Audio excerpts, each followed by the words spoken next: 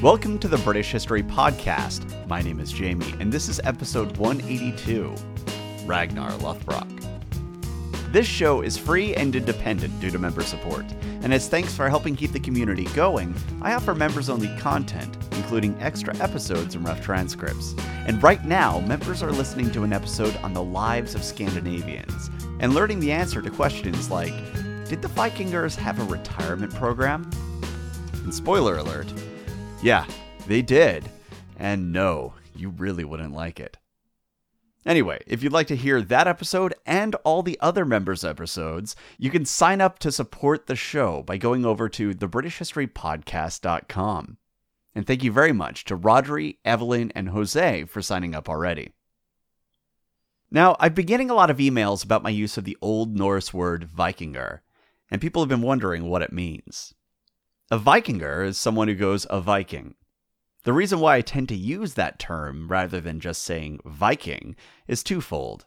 First, I like to bring old words back, which is why I tend to use the word werod when talking about Anglo-Saxon warbands. But second, because most people think Viking applies to all Scandinavians from this period. So by saying Vikingur, I'm trying to make it really clear that we're just talking about a small group of people who went a Viking. And the vast majority of Scandinavians, the ones who stayed home and farmed, weren't Vikings. They didn't go a Viking. They weren't Vikingers. They were Scandinavians. Fair? Okay, so when we left off, a fleet of 120 ships set sail from Scandinavia. And at their head, according to legend, was Ragnar Lodbrok. Ragnar Hairy Breeches. Which sounds a lot cooler in Old Norse than it does in English, but what can you do? Now, typically, I don't do a deep dive into a single character who lives outside of our borders. Instead, I just try and give you enough bare-bones material to fill in the gaps, while keeping the focus upon Britain. For example, you know about how Pope Leo III was assaulted by a mob of ruffians and nearly had his eyes and tongue torn out, and how he had to flee to Charlemagne's protection. And you know that because that act directly impacted the story of King Offa of Mercia. Consequently, it mattered to us. But there's a lot that you don't know about Pope Leo III, and I'll prove it to you. Take a moment, Google him, and have a look at his portraits. Go on. I'll wait. Do you see what I'm talking about here? Those eyebrows are on fleek. He seriously had some of the best eyebrows in the business, but stuff like that gets left out of the show all the time. And for good reason. If I followed every rabbit hole, this show would grind to a halt. But because we're coming up on a major character in our story, we're going to deviate from normal programming in this episode and go into some depth on the life of the famous Norseman, Ragnar Lodbrok. Or at least we're going to go into what the sagas and other sources had to tell us. And I'm doing this for two reasons. First, because according to the legends, Ragnar, and in particular his sons, would go on to completely change the face of Britain.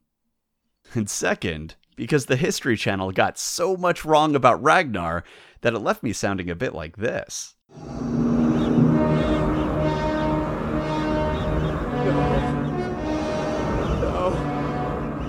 It's not true.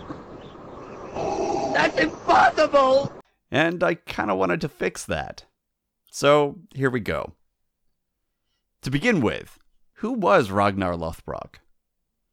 Well, it's kind of hard to say. It seems like there was, in fact, a Norse war leader named Ragnar, and it does seem like he was the one who led that fleet of 120 ships. But as for his life story and where he comes from, that gets a great deal messier and also confusing. A lot of what we hear about Ragnar comes from a single source called the Gesta Danorum. The Gesta Danorum was a 12th century collection of stories written by Saxo Grammaticus, which translates to Saxo the Literate. The trouble with it is that it seems that, in large part, the Gesta was taken from a whole variety of stories, and Saxo just tried to tie them all together into one moderately coherent narrative. Now, members are going to remember how Snorri, who was responsible for a lot of what we know about the Norse religion, also seems to have been compiling multiple myths into a single story. The analogy I used there was that this approach was akin to blindly compiling every recipe for sausages in the world in order to make a single true sausage, and then using that recipe as the definitive sausage anytime sausages were mentioned. Well, it seems that something similar may have been happening with the life story of Ragnar Lodbrok. And his life very well may be a collection of events attributable to a whole variety of Scandinavian leaders. And thus far, historians have failed to link them all to a specific individual. Instead, they seem to have elements of King Horik, King Reginfred, a couple Scandinavian nobles, the guy who besieged Paris, and of course, the father of the leaders of the Great Heathen Army. And then, just to spice it up, some mythic events were added in as well. Not only that, but like Snorri, Saxo was a Christian, and writing centuries later from a different cultural and religious point of view. So he was writing about these events from an outside perspective.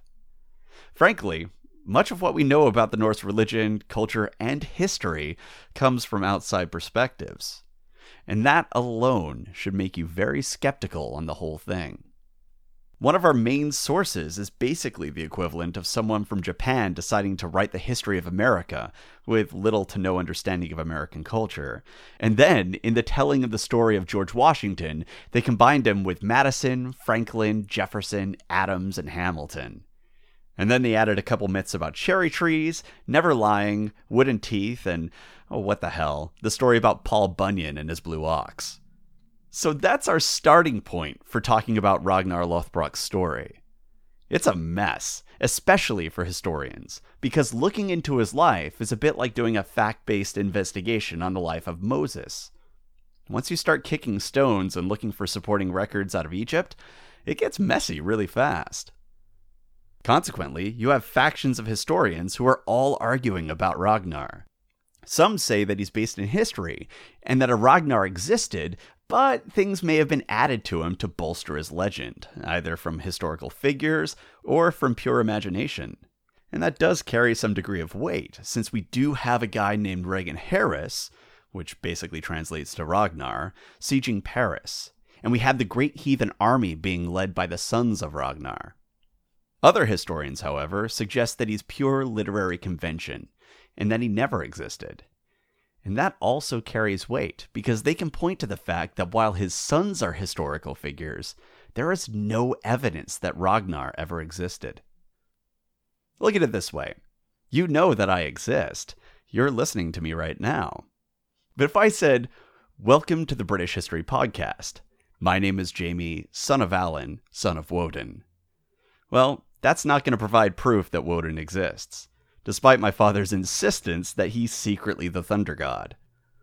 So just because you have one verifiable fact doesn't make the whole story true, especially when you're dealing with so much mythic and contradictory content. And I'm beating you over the head with this because I want to make it very clear. I don't want you listening to this episode and thinking that you're listening to a factual record. It should become pretty clear as we go forward, but I wanted to make sure you know that, because you really aren't. There are no complete factual accounts of the life of Ragnar Lodbrok. There's just stories that were recorded many centuries after the fact, and an effort by people like Saxo to compile them into a single narrative. Alright, so with that out of the way, what do the stories tell us about the life of Ragnar Lodbrok? Well, to start with, Ragnar Lodbrok, at least as a name, was something that wouldn't pop up for about 300 years after his apparent death. I mean, there are statements about Ragnars, and there are statements of Lodbroks, but not Ragnar Lodbrok. Not only that, but some have even argued that Lodbrok, or Lodbrokka as a name, is written in a feminine form. And they make the argument that Lodbrokka could have been one of Ragnar's wives. It's not an uncontroversial stance, but it could account for why we see the sons of Ragnar and the sons of Lodbrok, but we rarely see the sons of Ragnar Lodbrok. It could also account for the hairy breeches. Lodbrokka might just have been a particularly furry woman. So, within this lies the possibility that Ragnar Lodbrok may have been at least two people, possibly even a husband and wife team. So we should keep that in mind as well as we go forward in the legend.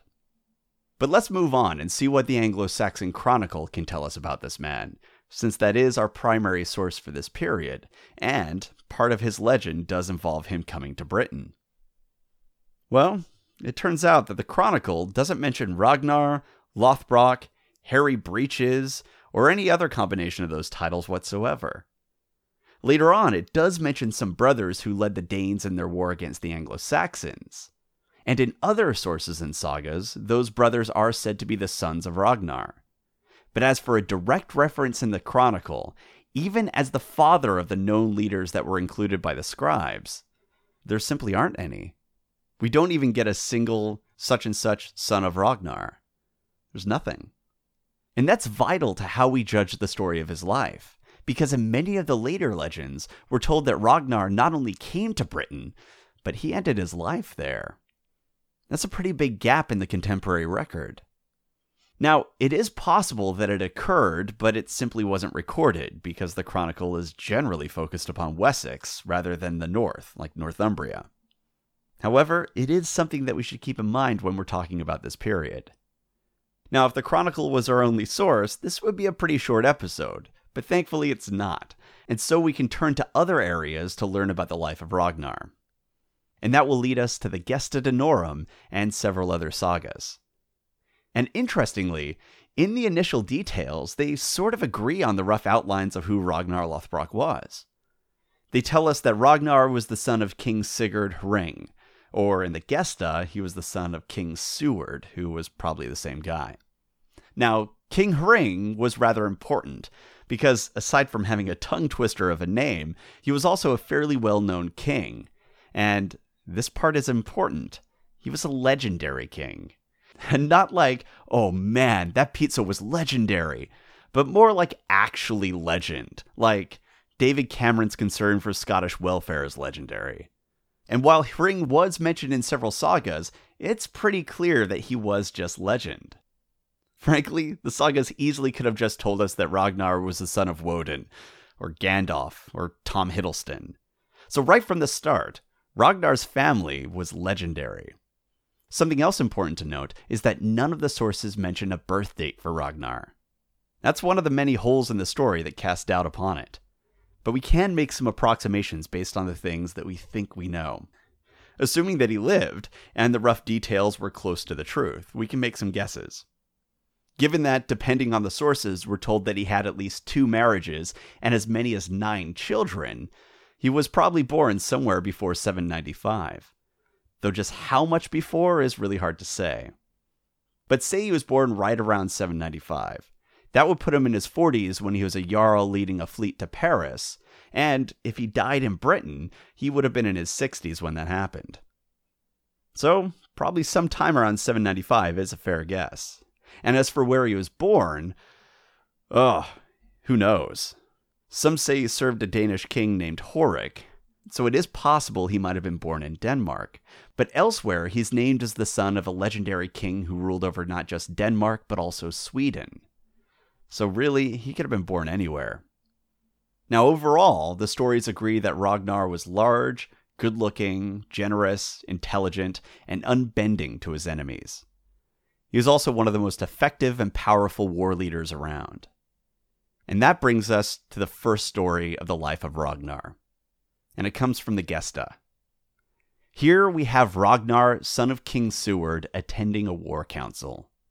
And he was very young at this point, but he was also reportedly very wise. The reason why they're having this council is that there was a big concern over brewing tensions between the king, his cousin, who was a guy named Ring, and the king of Norway. After listening for a while, Ragnar spoke up and told the leaders that, quote, "The short bow shoots its shaft suddenly," end quote. Now to me, that sounds like a dick joke wrapped in military advice. And judging from the tone of what follows, I think that may be exactly what it was. But nonetheless, all the old guys present were really impressed, and they listened to him, just stunned by how poignant Ragnar's premature advice was. But in the end, it was all largely for naught. And long story short, following Ragnar's speech, a fight kicked up between King Seward and his cousin, Ring, and they both died within days. This left the throne empty, and Ragnar succeeded to the crown.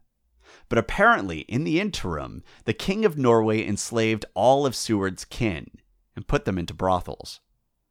This enraged Ragnar, and he marched out to free them. Saxo tells us that the situation of Ragnar's kin was so dire that many of the women dressed as men, preferring that, quote, shame, end quote, over forced prostitution. Among these women was Lagertha, who Saxo describes as an Amazon maiden with the courage of a man. Podcaster's side note. I suspect that Saxo was struggling to reconcile the Christian European view of women being weak and helpless with the tales of Scandinavian warrior women.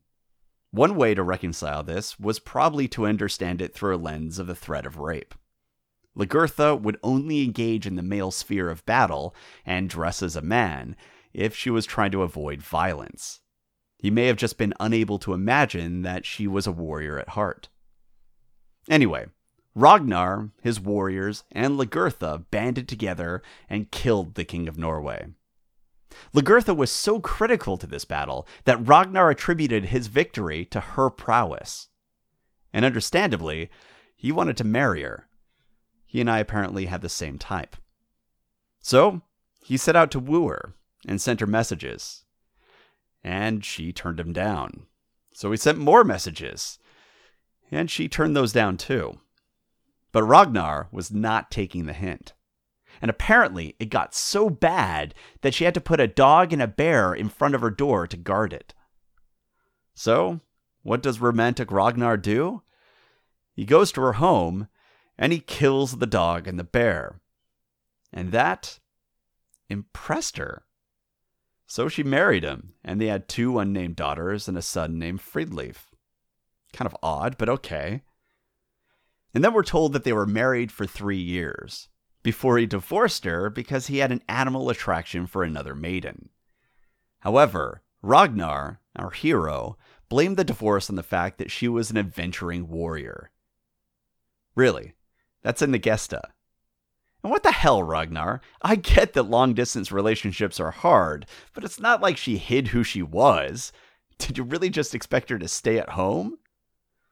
But apparently, that's what he did. And now we're going to switch sources, because the story about the new lady is best told in the 13th century Icelandic sagas, The Tale of Ragnar's Sons and The Tale of Ragnar Lodbrok. So the sagas tell us about a particularly gorgeous daughter of a local noble, who is either the ruler of southern Sweden or one of Ragnar's vassals, depending on which saga you trust. Her name was Thora. In fact, she was so beautiful that she was known as the heart of the town.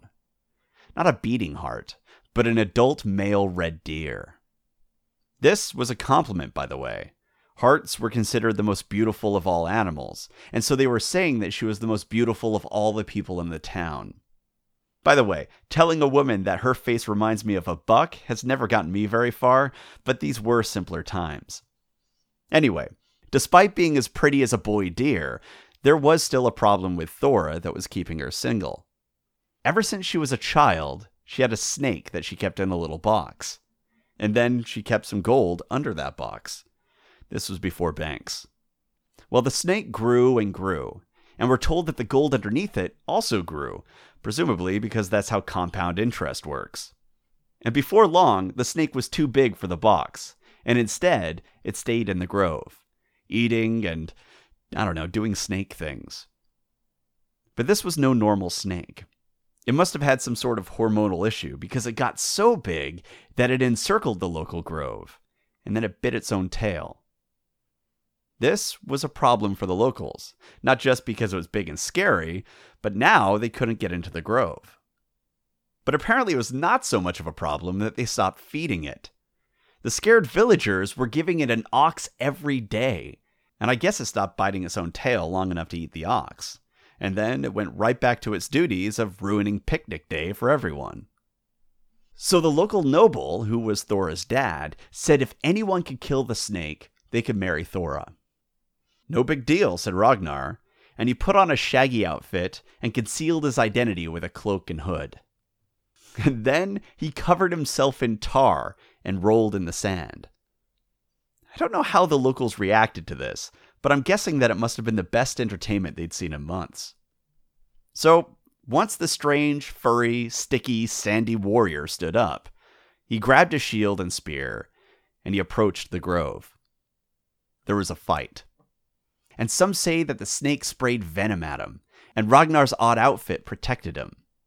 Others say that it wasn't until Ragnar struck the snake with his spear that he needed his special outfit, for the snake's blood itself was poisonous, and it sprayed onto his back. Regardless of which story you go with, the sources agree that Ragnar had just killed a giant snake, and he was kept safe with the aid of his sticky ghillie suit. And when his foe was finally bested, Ragnar spoke in verse.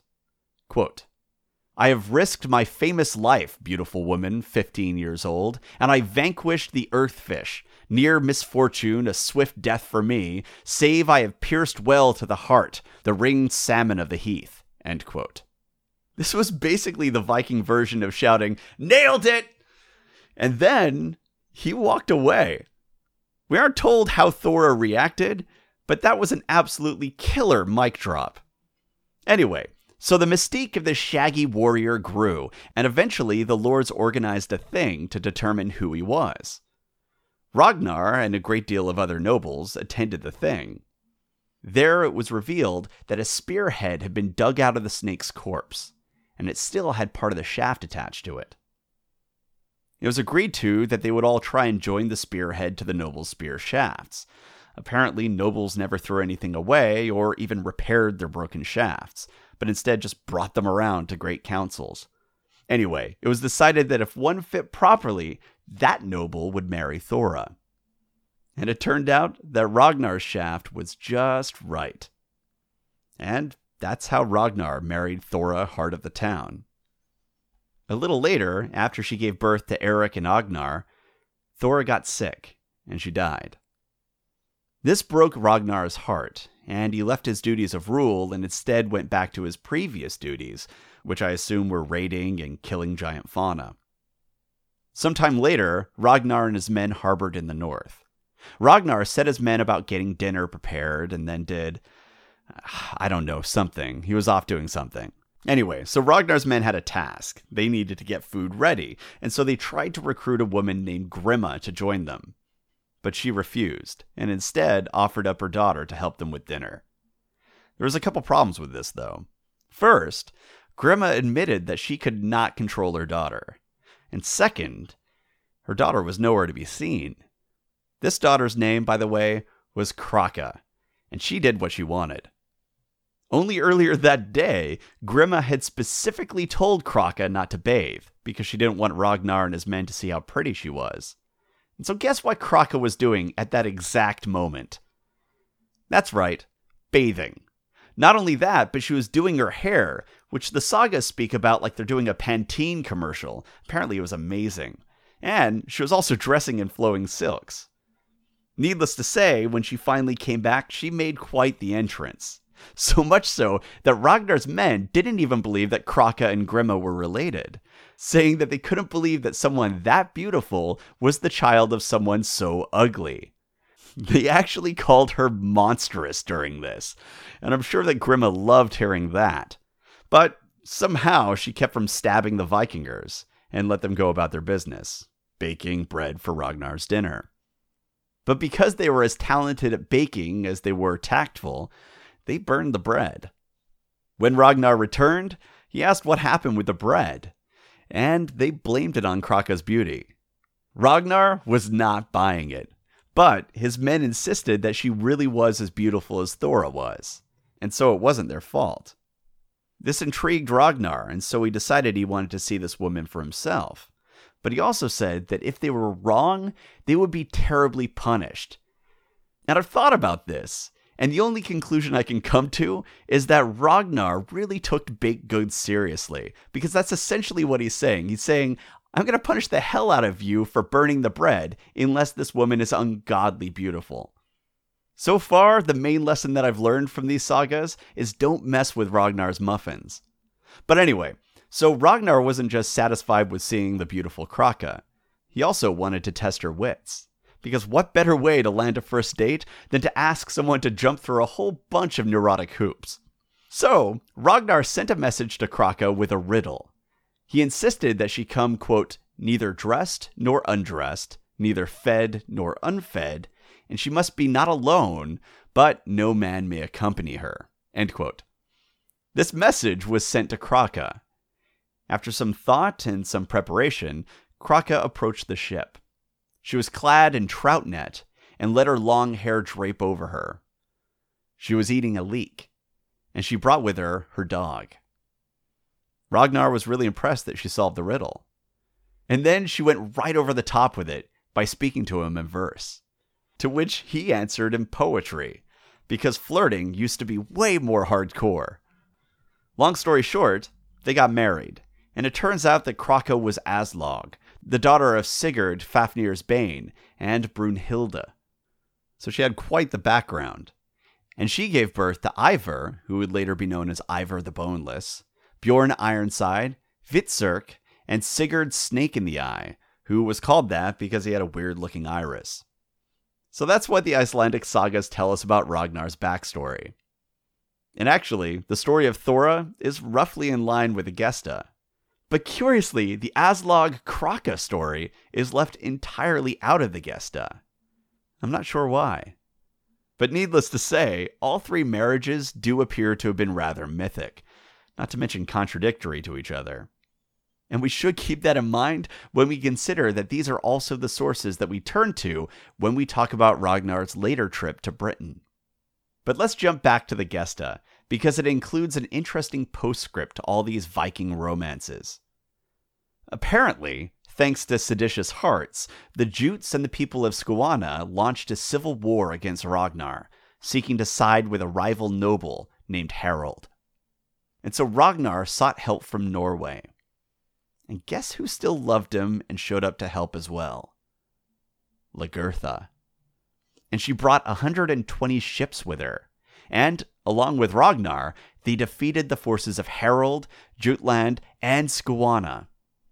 After the battle, Saxo tells us that Lagertha went home, murdered her husband, and usurped his kingdom. And I have quite a few thoughts regarding why Saxo and his sources might have included this. But anyway, given the mythic nature of these stories, and the fact that none of them can agree on the details, and many of them are in direct contradiction with regard to the marriages and the parentage of certain children, it does make the entire account rather suspect. And that's something that is not helped by the fact that none of these stories directly mention the siege of Paris, even though that's one of the key historical events that we can tie to a person named Ragnar. They don't talk about it at all. But damn it, we will. Next time. If you have any questions, comments, or concerns, you can reach me at thebritishhistorypodcast@gmail.com, and you really should join us on Twitter. We're at British Podcast, and it's more fun than you would think. So make sure you go and follow us there, and you can join all our other communities at thebritishhistorypodcast.com. All right, thanks for listening.